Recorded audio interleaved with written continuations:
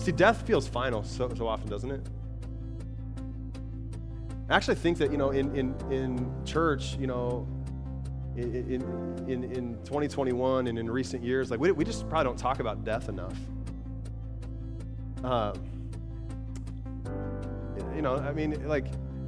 We view death through the lens oftentimes that it's just final. It's the end. Like, Jesus has never looked at it that way. God has never looked at it that way. Jesus makes it very clear in this statement, like, death is not the end. He's saying, like, I am the solution to this problem. I have brought the answer to this problem. He's saying, like, I get the last word. Death doesn't get the final say here. I get the last word. I get the final say. I get the chance to decide what I'm going to do. This is what Jesus is really communicating here.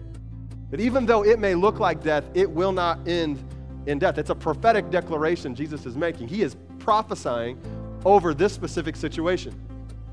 And I really believe that this is what the Spirit of God wants to communicate to many of us here today.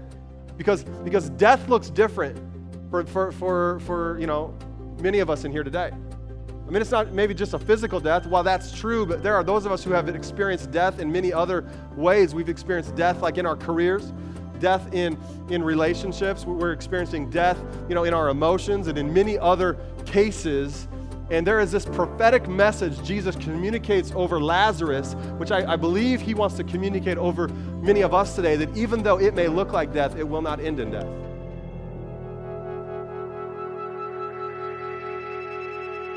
We're kicking off a brand new teaching series today. I'm excited about it. It's called I Am. And man, I can, let me just tell you, like so much of the passion, so much of the purpose behind this series is because in 2021, whether you realize it or not, there is actually a lot of speculation about who Jesus is. Right? You might be surprised to even learn that the speculation about who Jesus is not entirely found in secular culture. In fact, some of the speculation about who Jesus is exists within the church as well. And that's kind of why we want to step into this space today. And over the next couple months, we want to just make it very clear who he is. Now, let me just acknowledge, as we get started, just some of the tension that exists maybe in us and even around us. Jesus certainly is one of the most controversial figures in culture, right? He is certainly, one of the most enduring figures throughout all of human history. I mean, the world just can't seem to get rid of him, right? And so it seems like because of this, everywhere we look, like people have opinions on who Jesus is. All these different thoughts, all these different opinions on who Jesus is. They have opinions on, what he taught. There's all these opinions on, what his mission really was. There's a lot of thoughts on that. Like, why did he really do the things that he did? But I want to make a clear distinction as we just launch into this series today. And if you're taking notes, it's going to be really important for you to catch this. In this series, we want to get our minds around not just what Jesus did, but who he is. Okay, in this series, we want to get our minds around not just what Jesus did, but who he is. We don't want to just focus on everything, Jesus, did that was miraculous, everything he just sort of accomplished. We want to get our minds around who he is, in the belief that understanding who he is, would embolden and strengthen our faith in what he has said he has done on our behalf, okay? So the question that's kind of before all of us today is, so who is he? Who is he? I think so often we can just sort of go through life with this very limited, very preconceived notion about who Jesus is. So many people have an idea. So many people have an opinion. So many people have a story about Jesus. Even people who aren't followers of him, right, have an idea, an opinion, a story, or whatever. So I think the question of most importance that we want to ask today is, who does Jesus say he is? Who does Jesus say he is? In fact, throughout the entire Gospel of John, Jesus makes some shocking claims about himself. He makes some radical claims about himself. And so over the next 2 months, we're going to be in the Gospel of John. And we're going to be looking specifically at these very famous I am statements that Jesus makes about himself. Now, it's very important for you to understand as we launch something very, very important to know about the Gospel of John. John wrote his entire Gospel to make the case for why Jesus is worth believing in. He wrote his entire gospel this way, to make the case for why Jesus is worth believing in. Look at John chapter 20, verse 30 and 31 with me this morning. It says this. It says, Jesus did many other miraculous signs in the presence of his disciples, which are not recorded in this book. I mean, first of all, that's just an incredible scripture, right? Like, what else could have been mentioned? In verse 31, he says, but these are written that you may believe that Jesus is the Christ. So John is saying, like, the things I've included in this book, the things that I've written down, I've penned down, they are written that you may believe that Jesus is the Christ, the Son of God, and that by believing you may have life in his name. Now, in part, for him to accomplish his mission of, making a case for why Jesus is worth believing in, John pens, or he writes down, really 8 shocking claims that Jesus makes about himself. Famously, there's 7. Pastor Josh and I were looking through, the Gospel of John, and we felt like there's 8. And so we're going to give you 8 over this series. But for John, to kind of accomplish his mission, he writes down these shocking claims Jesus makes about himself. Now, to be honest with you, this series could have very easily just been called Jesus According to Jesus. Okay, because we're not going to be hearing, any external opinions about who Jesus is. In this series, we're just going to let Jesus speak for himself. Okay? In this series, we're going to let him tell us who he is in his own words. You good with that? You good with that? Okay, so as we get started today, we're going to jump into one of the I am statements of Jesus. But before I do that, I think it's really important to give some context to these statements. The context, I think, is going to enrich what we learn. It's going to enrich our experience this morning. But in order to really give you proper context, I got to take you all the way back to the Old Testament, okay? So in the Old Testament, the Jewish understanding of God would have been Yahweh or Jehovah. Right? These are names they would have known, and when they referred to God, names they would have used. They would have talked about God as Yahweh or as Jehovah. Now, interestingly enough, the name God gives himself in the Old Testament is neither of these names. The name that God gives himself in the Old Testament is I am. It's I am. So in this very helpful, very clarifying moment, where Moses, who is about to lead the children of Israel out of slavery in Egypt, is having this conversation with God, and he says to God, he says, who should I tell them has sent me? Okay, so he's actually asking God. He's saying, okay, I'm about to go stand in front of the children of Israel. I'm about to tell them, hey, we're gonna move on out of here. We're gonna get out of slavery here. He says, who should I tell them has sent me? To which God very graciously clarifies, and he says, just tell them, I am who I am. To which Moses is like, thank you. That's all I needed to know, right? It's just very like what but like. What's interesting to me here is like this is the name that God invokes for himself. It's the name he uses for himself. And so God's response to Moses here, as Moses is saying who shall I tell them has sent me to do this? He's saying I am who I am. He says, I am the source of life. I'm the source of everything. That's what God's getting at in the Old Testament. Now, the reason why it matters to go back and give you that context is because when the Old Testament was translated from the Hebrew language into the Greek, that's what's called the Septuagint. So when you have a Greek translation of the Old Testament, it's called the Septuagint. So in the Septuagint, when they took that phrase, I am who I am, and they translated it, it became the Greek phrase, ego eimi. Ego eimi. You go ahead and look at this here on the screen. Ego eimi means I am. Okay? So God, when he's talking to Moses here in the Old Testament, he's saying, I am who I am. He's saying, I am. And what's important about this is that when we speed up to the New Testament and we start to look at the Gospel of John and these shocking claims Jesus makes about himself, this phrase right here, ego eimi, I am, is the exact phrase Jesus uses in all of his I am statements in the Gospel of John. Pretty big deal. Pretty big deal.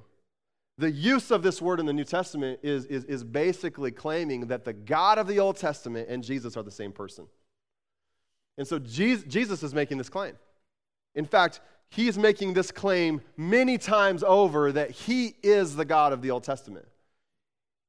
And ultimately, this is what would cost him his life. This is what would cost. Jesus was living in a Jewish context where they would have known these scriptures of the Old Testament. They would have known about this encounter that Moses had with Yahweh. They would have known that Yahweh had invoked the name I am for himself. It was something that they would have never uttered themselves. It was, very, very holy, term, one they would not have ever used. And so for Jesus to be going around teaching, making statement after statement after statement, invoking ego eimi, this is ultimately what led to his death. It cost him his life. And so this is a pretty important teaching series in my opinion, and I'm excited to jump into it with you today. And I want to do so by just launching into one of his several I am statements. And we're going to launch with one today that is a great follow-up to last week. It's found in John 11:25 through 26, and it just says this. Jesus said to her, talking about Martha, he says, I am the resurrection and the life. He who believes in me will live, even though he dies. And whoever lives and believes in me will never die. Do you believe this? So this I am statement, he says, I am, ego eimi. He says, I am the resurrection and the life. Now, a resurrection, like we talked about a little bit last week, is when something has died and then comes back to life. So Jesus is looking at Martha, and he is telling her very clearly, he is saying,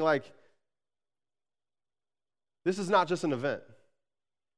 He's saying, this is not just an event. This is who I am. He's saying, resurrection, the resurrection is not just like a moment in history. It's not just something that happened one time. It's not just something that's about to happen even. He's making it very clear to Martha that the resurrection is not an event. He's saying, this is who I am. If you're taking notes, I want you to look at this thought with me. Jesus here in this I am statement, he is making his claim of deity by invoking the phrase I am.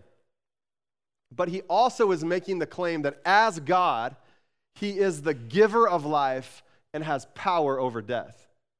Pretty significant claim he's making here. Not just that he is the God of the Old Testament, but that he is the giver of life and that he has power over death.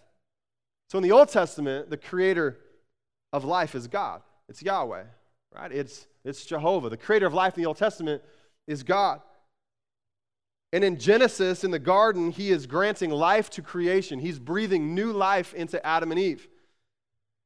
Paul, interestingly enough, he writes in Romans, something that sometimes we can miss, when we're just reading through the Old Testament.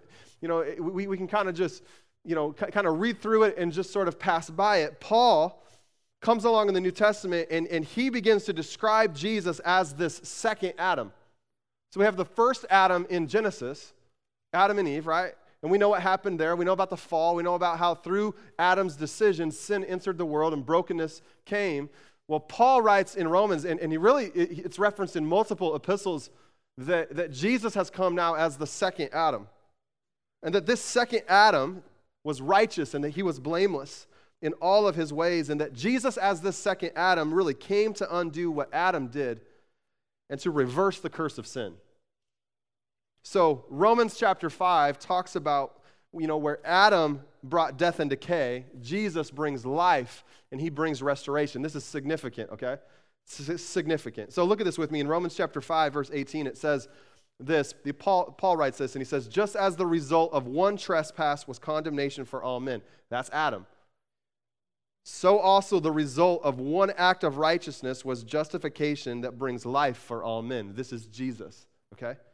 So Jesus, in back to John 11, when he says on the resurrection and the life, he is revealing that he has really come as this second Adam, bringing resurrection power and bringing life where the first Adam offered us only death, okay? So this is really important to understand. Jesus comes, and he comes to bring something for us that we couldn't have received on our own. Our inheritance through the first Adam was death and decay, but what we now receive through Jesus is life and its resurrection power.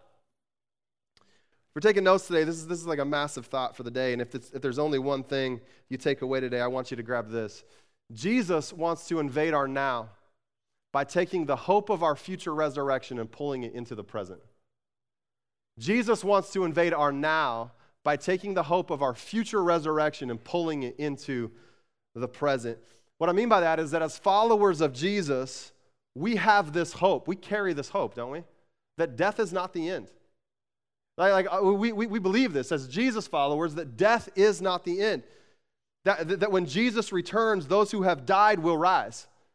It's this future hope. All of us walk around, we carry this future hope of this resurrection, of Jesus returning, right? That those who have died in Christ will rise at the end. And so this I am statement Jesus makes is wildly powerful.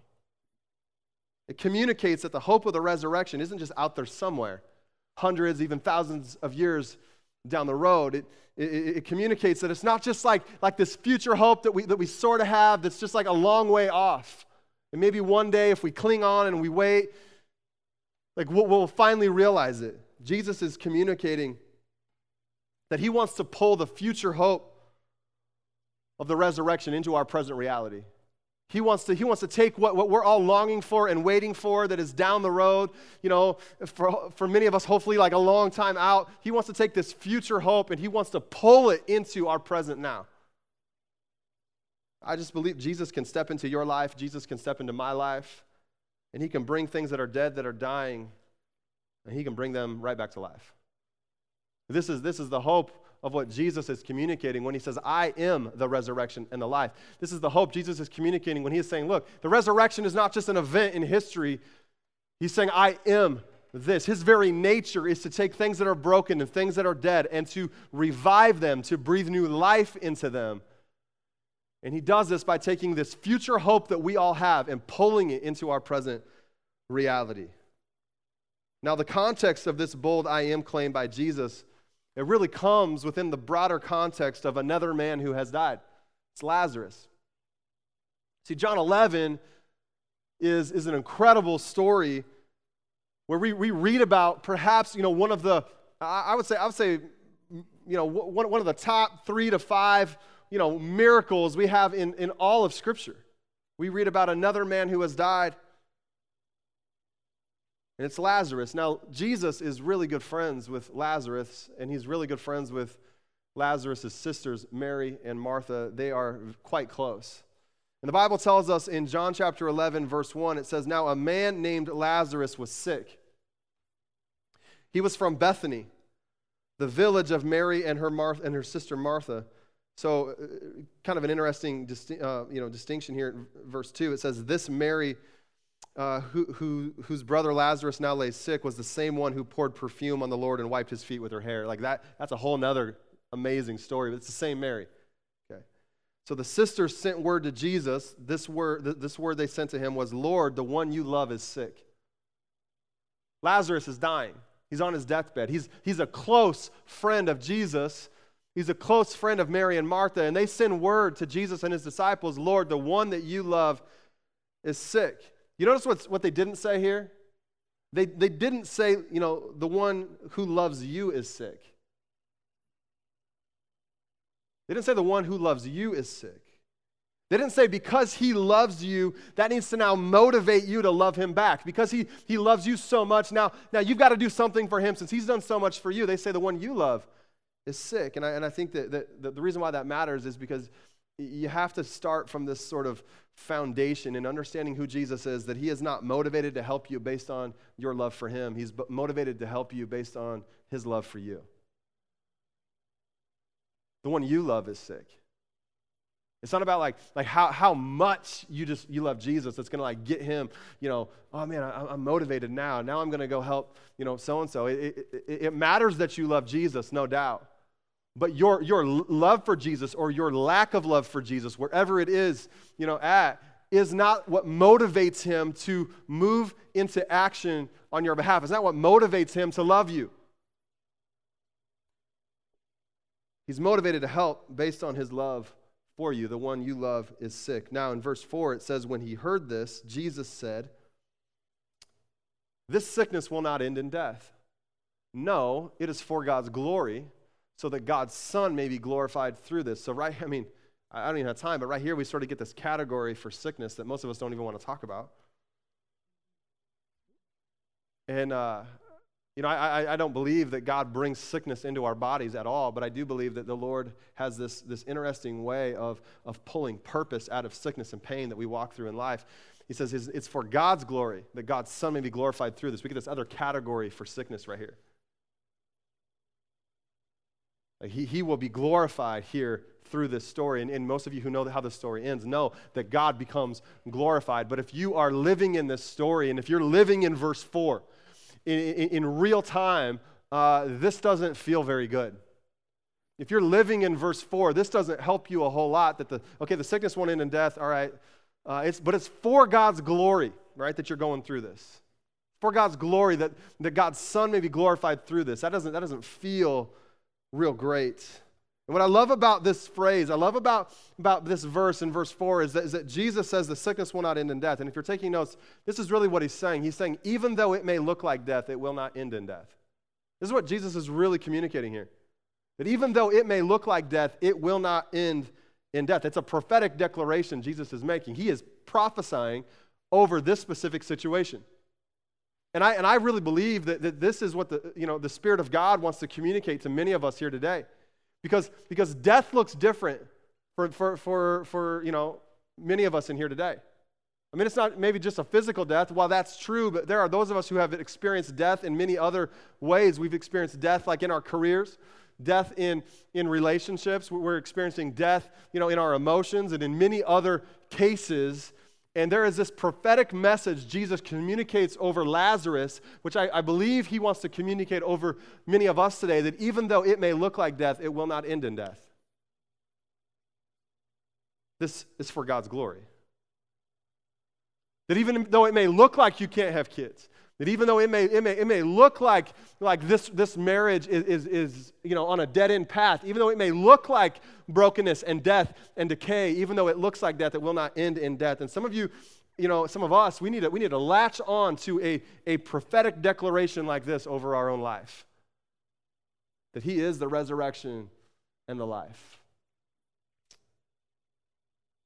And that even though it looks a certain way, doesn't mean that it's going to end up that way. The story goes on in verses 5 and 6. It says, now Jesus loved Martha and her sister and Lazarus. You can leave that right there, but I'm just going to stop for a second. You wonder why John felt like it was important to include verse 5? You ever wonder, like you read this story, you wonder, why did John think that this was a necessary detail to add into this story? Well, the reason why is because of what's about to come next in verse 6. Jesus, John wants us to know, he wants to make it very clear to us that Jesus actually loved these people. Because verse 6 doesn't feel like love to me.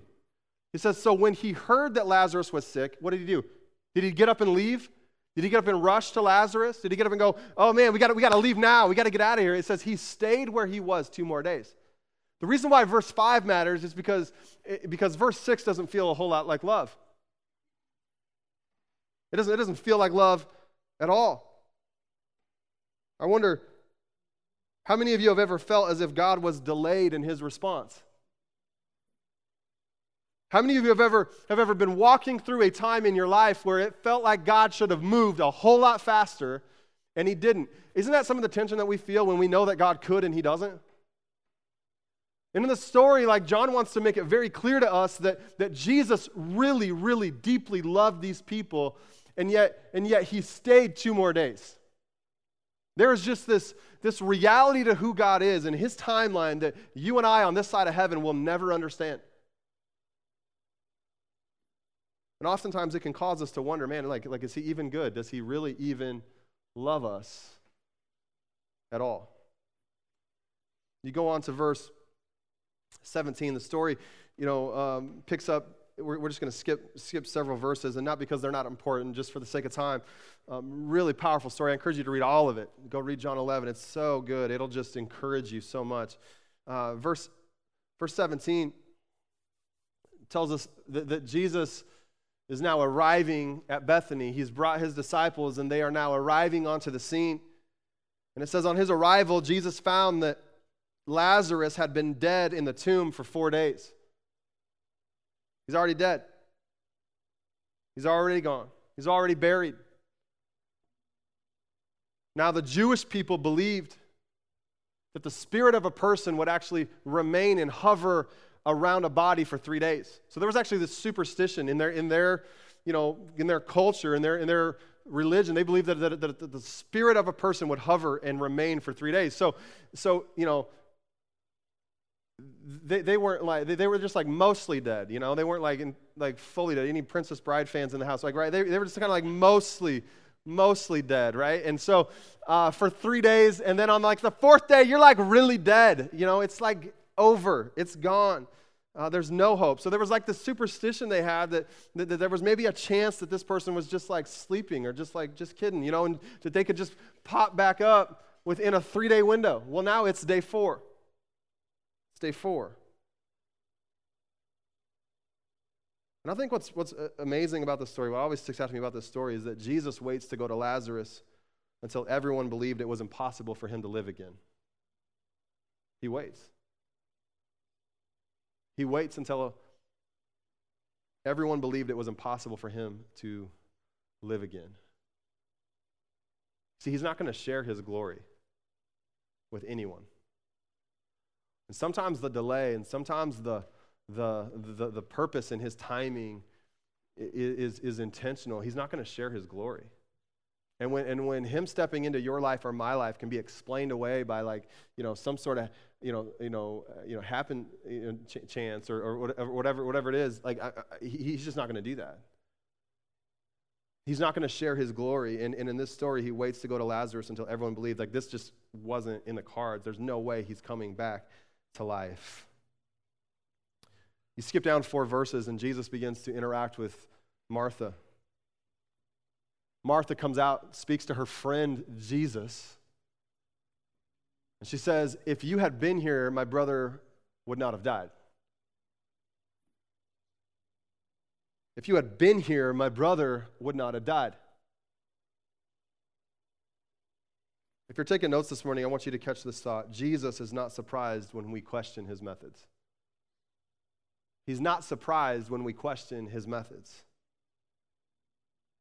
I wonder, have you ever felt at times in your life, have you ever felt that Jesus was a no-show? You ever had seasons, you ever had moments, you ever had times of desperation, times where if you're going to do anything ever, this is the last request I have. If you would just do this, I'll never ask you for one more thing. Have you ever had a moment in your life where you're so desperate and Jesus just ends up being a no-show in many ways? Well, this is where Martha's at in this story. This is where she is at. She's saying if you would have come, he would have lived. If you would have been here, if you would have come, my brother would not have died. Now, I want you just to imagine for a moment. Again, we get the privilege of knowing how this story ends. We get the privilege of living, much further down in this chapter. But these guys, what are they in? They're in verse 21. Nothing's happened yet. Imagine what it would have been like for, 2 sisters to try to nurse their dying brother to health while they're waiting on Jesus to arrive, only for Jesus to no-show. Imagine what that would have been like for them. No intensive care unit. Right? There's no emergency room to take him to. They're trying to keep their brother alive, and I don't know if you've ever been around death. Anybody, if you've ever been around death, you know that's it's always ugly. Death is always ugly. Dignity always goes out the window. There's a gasping for air, breathing becomes labored. It's just ugly. Death is always ugly. And Mary and Martha had watched their brother go through this. They'd watched him suffer and die. Lazarus is losing his life to sickness, and his 2 sisters are trying to keep him alive until Jesus can get there, and Jesus no-shows, and Lazarus dies. Martha is talking with Jesus here. They're having this encounter as friends would, but it's clear that there's pain. It's clear that Jesus has let her down, and she's thinking about the past few days. She's thinking about the past few days and how they have gone on, because he's only been buried for 4. So he's only been dead for a short amount of time. And she's thinking, if you would have been here, he would have lived. If you would have just been here, if you would have just gotten here sooner, this would have happened. None of this would have happened, I wonder if you've ever done this yourself. You ever done this in your own life? You ever said something very similar to the effect of like if you would have just have been here, like none of this would have happened? God, if you would have just stepped in, like if you're as big as you say you are, if you would have just stepped into my circumstance, if you would have just stepped into my situation, like none of this would have ever happened. Like if you saw it coming, why didn't you step in and prevent me from walking through what I went through? I wonder, have you ever done something like this? I think most of us probably have. And then she goes on to verse 22. Verse 22, this is actually just verse 22. It's not, she says this to Jesus. She says, but I know that even now God will give you whatever you ask. Now that sounds like giant faith, doesn't it? So she's upset, and then she's like, okay, but now I know that God will give you whatever you ask. I actually want to submit to you that I don't think that this is like big time faith. Because of what we read about later in this story, I actually think that this is one of these religious pleasantries. I think this is like bumper sticker theology that Martha leverages right here. Stuff that sounds good, but like in the thick of it, in the fire, in the heat of the moment, like it doesn't hold up at all. It's bumper sticker theology. It's just a cute, hollow slogan. You know what bumper sticker theology is? It's like, the bread of life is never stale. People say things like really, really dumb like that. Things that just don't hold up when like you're going through something difficult.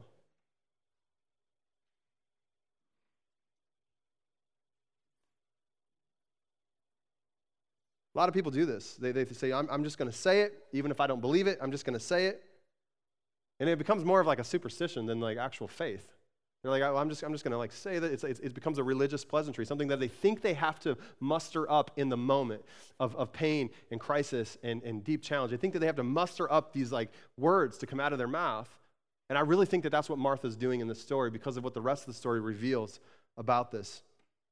It goes on into 23, and it says this, Jesus said to her, your brother will rise again. Your brother's going to rise again. Martha answered, I know he will rise again in the resurrection at the last day. So, I want you to think with me for a moment, where is Martha's hope? Where is her hope in this story? It's in a future resurrection, isn't it? That will happen on the last day. Her hope is in some future day, somewhere out there, the last day. That's where her hope is. I know that this isn't the end. Like, she embraces that. She knows this isn't the end. She knows that they'll be reunited at one point, but it's a long ways off. It's certainly not today. The hope that she has is in her future, which isn't wrong. It's not wrong to have your hope out there. It's not wrong for us to live with hope for a future, a better future, a good future. But what she doesn't realize, and oftentimes what you and I don't realize, is that Jesus wants to bring their future hope into their present reality. Jesus wants to bring our future hope into our present reality. And in this story, the next line, the next verse, like literally changes everything. It changes everything. It redefines life. It redefines everything for you and me. In verse 25, Jesus looks at Martha. Think about this. Put yourself into the story. Imagine yourself like being a fly on the wall. Jesus looks her in the eyes and he says to her, I am the resurrection and the life. The one who believes in me, even though they die, the one who believes in me will live even though they die. And whoever lives by believing in me will never die. And he says, do you believe this? Do you believe this? It's a pretty radical statement. It's a pretty shocking claim. It's a claim of deity. It's a claim that he is the giver of life and that he has power over death. And nothing has happened yet. The claim actually comes before the miracle. He tells her who he is before he does anything. Now, this is a statement, this right here, this I am statement of Jesus. I am the resurrection and the life. You go back one. This statement is really significant because it's a statement that really removes all notion that Jesus is just a good moral teacher. It completely throws that out the window.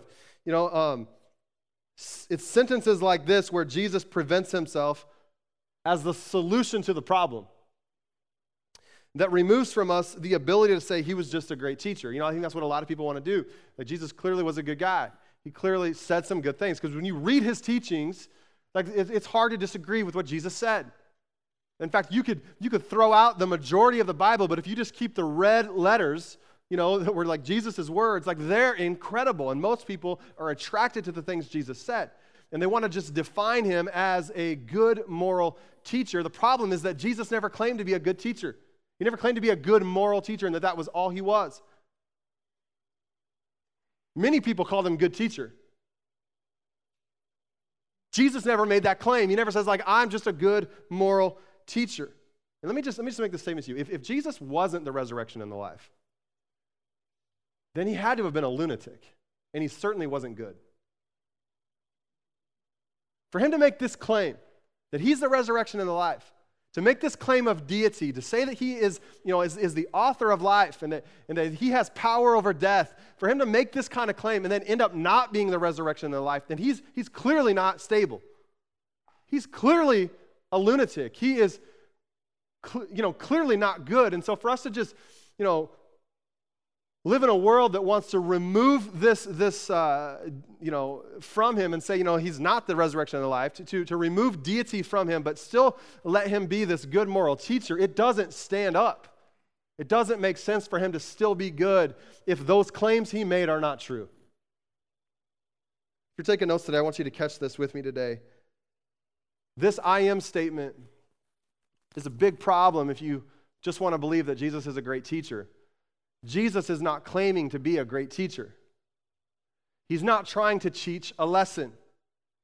He's saying, I am the solution to the problem. He makes the claim that wherever there is death, he is the solution to that problem. That's a big claim. That's a big claim. He's not just a good moral teacher. He's not just someone who said some good things. He is the resurrection and the life. He is ego eimi. He is the God of the Old Testament. He is the one who gives life and the one who has power over death. Jesus wants us to fully understand that the resurrection is not an event, and it's not just a holiday. It's not just some future event either down the road. It's like here, right now. It's here. It's in this room. It's present. It's available to you. And Jesus quite literally is like looking at Martha, and he's telling her, like, I am the resurrection. He's saying, like, you are looking at the resurrection. You are staring at it in the eyes. This is the invasion of their future hope into their present moment. This is the kingdom of God being manifested here on earth. This is why Jesus teaches us to pray, your kingdom come, your will be done on earth as it is in heaven. It's an invasion of another kingdom into our present moment. It's the hope of another kingdom in our present reality that is filled with very little hope. Jesus is saying, death doesn't get the last word. You see, death feels final so often, doesn't it? I actually think that, in church, in 2021 and in recent years, like we just probably don't talk about death enough.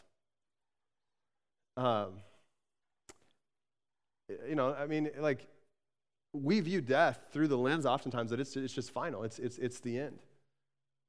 Like, Jesus has never looked at it that way. God has never looked at it that way. Jesus makes it very clear in this statement, like, death is not the end. He's saying, like, I am the solution to this problem. I have brought the answer to this problem. He's saying, like, I get the last word. Death doesn't get the final say here. I get the last word. I get the final say. I get the chance to decide what I'm going to do. I get the last word here. Again, I want to remind you of this phrase from earlier, this statement from earlier. Jesus wants to invade our now by taking the hope of our future resurrection and pulling it into the present. Jesus wants to invade our now by taking the hope of our future resurrection and pulling it into the present. He doesn't want us just to celebrate the resurrection, okay? While that's important to do, and we should celebrate the fact that that occurred 2,000 years ago, he wants you to experience the resurrection. He wants you to actually encounter the power of the resurrection. And one of the ways this happens is through the Spirit of God working amongst us. It's one of the ways this happens. One of the ways you experience the resurrection is through the Spirit of God working amongst us in His church. The Bible tells us that the same Spirit that raised Jesus from the dead lives in us. And one of the ways the Spirit of God works amongst us to reveal, the resurrection power, to let us experience the resurrection power. One of the ways we see people experiencing the resurrection power is through baptism. Like, we see this all the time. We see these people. We've had many services, where we've had amazing moments. We, got the baptistry up here. We even did one outdoors last summer.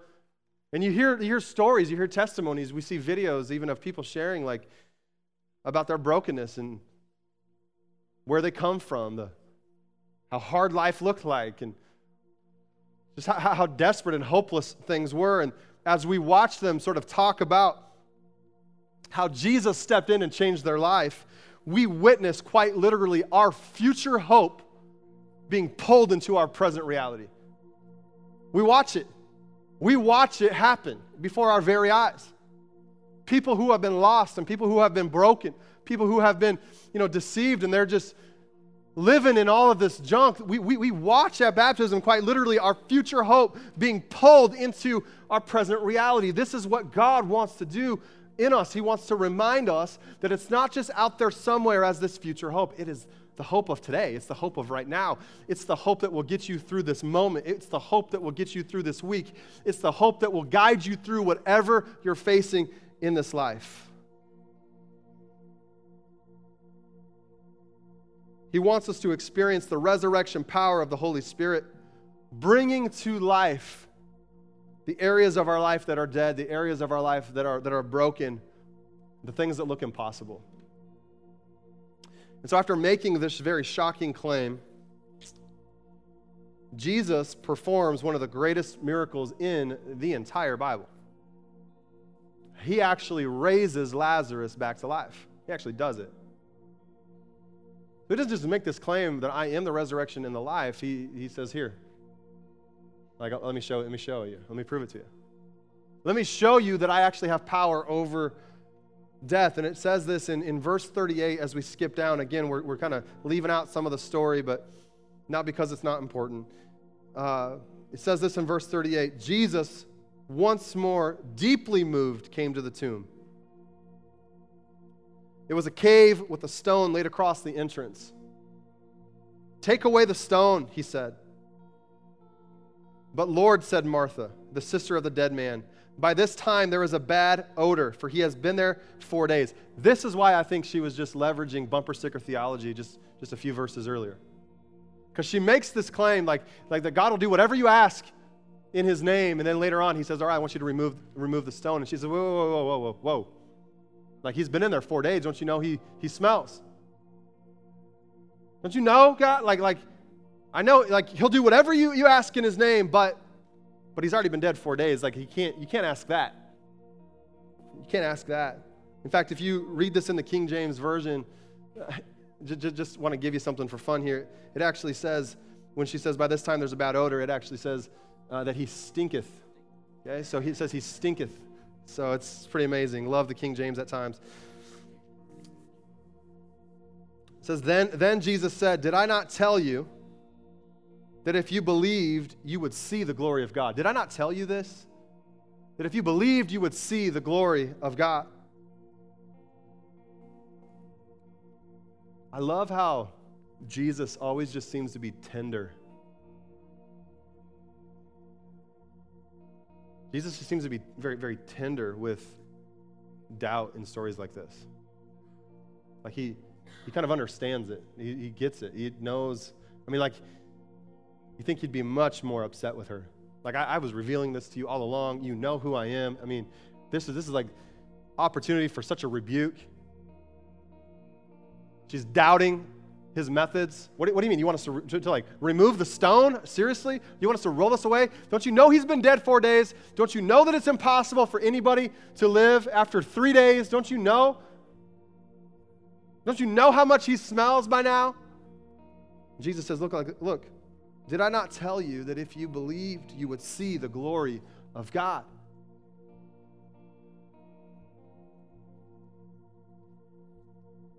So often when we see death, and it can be physical death, but often the deaths that we experience on a daily basis are different than that. They're defined differently than that. And oftentimes when we see death manifested in many different ways in our life, it has this incredible ability of just messing with our faith. And at best, what we offer up is just some religious pleasantry. We go into prayer and we say something, oh, God, I know that you can do whatever, you can do anything. Whatever we ask in your name, it'll be done. And it just doesn't, it's hollow, it means nothing. It's not really how you feel. This rest of the story reveals what's really happening inside of Martha. She's hopeless. And Jesus is very tender with her in her hopelessness.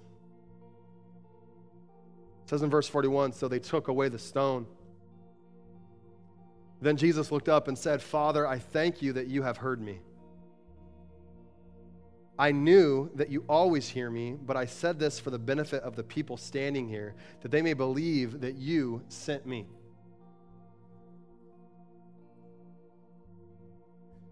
This is actually why oftentimes you see Jesus doesn't pray before he does a miracle, because he doesn't have to, right? He's not praying before he releases the kingdom of God into somebody's life. He's doing this for the benefit of the people standing next to him, that they would believe that he was the one sent by the Father,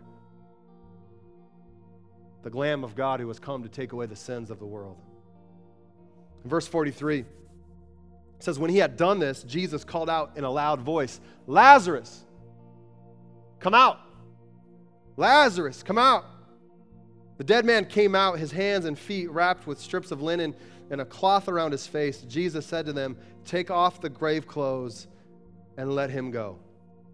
Take off the grave clothes and let him go.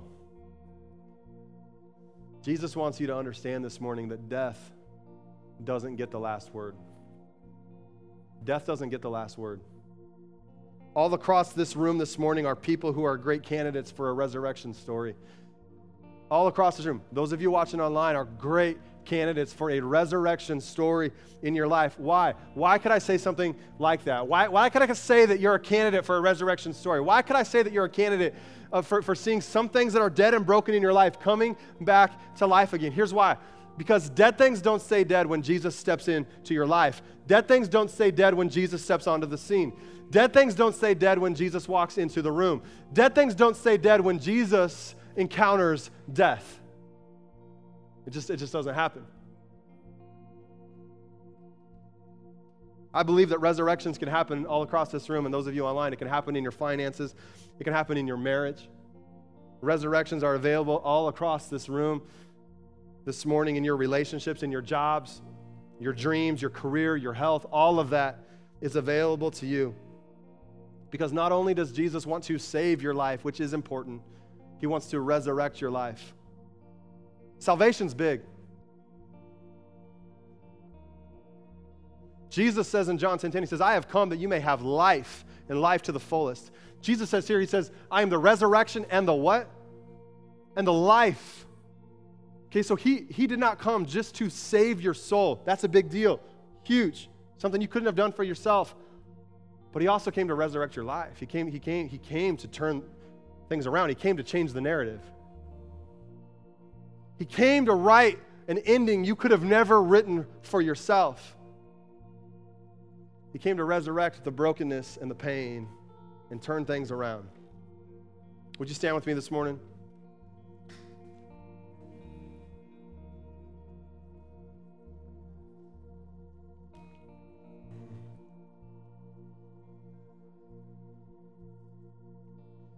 Revelation chapter 1, verses 18, Jesus says these words. He says, I am he who lives and was dead. And behold, I am alive forevermore. Amen. You just love that Jesus shouts himself down with an amen right there. I love it. I love it. It's like, if you're not going to say it, I'm going to say it. Amen. This is good news, right? Amen. He says, and I have the keys of Hades and of death. I've got the keys to hell. I love this scripture for a lot of reasons because it tells us that Jesus was resurrected to unlock death for everyone. And obviously we're talking about spiritual death, those who are dead in their sin. The wages of sin is death, but the gift of God is eternal life through Christ Jesus our Lord. But he comes to unlock death for every single one of us who are walking in a type of death, who are experiencing death in our emotions, in our life, in some way, shape, or form, where something seems broken and off. He says, I have the keys. He says the devil doesn't even have keys to his own house. He says, I've got the keys to that place. Like, I'm in charge. Like, I've got this figured out. I've overcome death. The Bible tells us that before he ascended, he descended, okay? There's a lot of theology in that one little thing, but before he ascended, he descended. That he actually went to the depths of hell and quite literally took the keys. He unlocked death for those who had been dead, and he unlocks death for you and me. This is who he is, because Jesus was not just a good moral teacher. He is the resurrection and the life. It's who he is. He is the God of the Old Testament. He's the same one. They're the same person. And he is alive, and he's living within you through the power of the Holy Spirit, this same God. And he wants to breathe life into the areas of your life that just are not working right. Would you bow your heads with me this morning? If you're here today and you would just tell me, Pastor Jordan, I need to re-experience Jesus today as the resurrection and the life. I need him to breathe fresh life into the areas of my life that are not working right. I need the hope of the resurrection that is out there in my future to be pulled into my present reality. Can I just see your hands today? Every head's bowed. No one's watching. It's just us. It's just family in here. If you're watching online, you can just kind of start to nod or agree that you need prayer. And I just want to pray over you today. I want to declare some things over you today. Father, I pray for resurrection power to just invade this room right now. I just first want to confront all the hopelessness in Jesus' name. I want to confront all the brokenness that exists, that's represented in this place, and to those online right now, God, we just confront it, and we call it what it is. We recognize what it is. But God, I thank you that because of who you are, death doesn't get the last word. Because of who you are and what you've overcome, death and brokenness and sickness and decay do not get the last word. And so I ask today, God, that resurrection power would invade this room, that it would confront and encounter us in our brokenness and in our frustration, God, in our pain, in our fear this morning. I pray that the resurrection authority and power of God would encounter us and confront us right now. I pray that hope would begin to rise as you're breathing fresh life into areas that have been dead. I pray hope would rise in this place. So God, every marriage under the sound of my voice that is dying, God, that has experienced a form of death, I pray fresh life into those marriages in Jesus' name.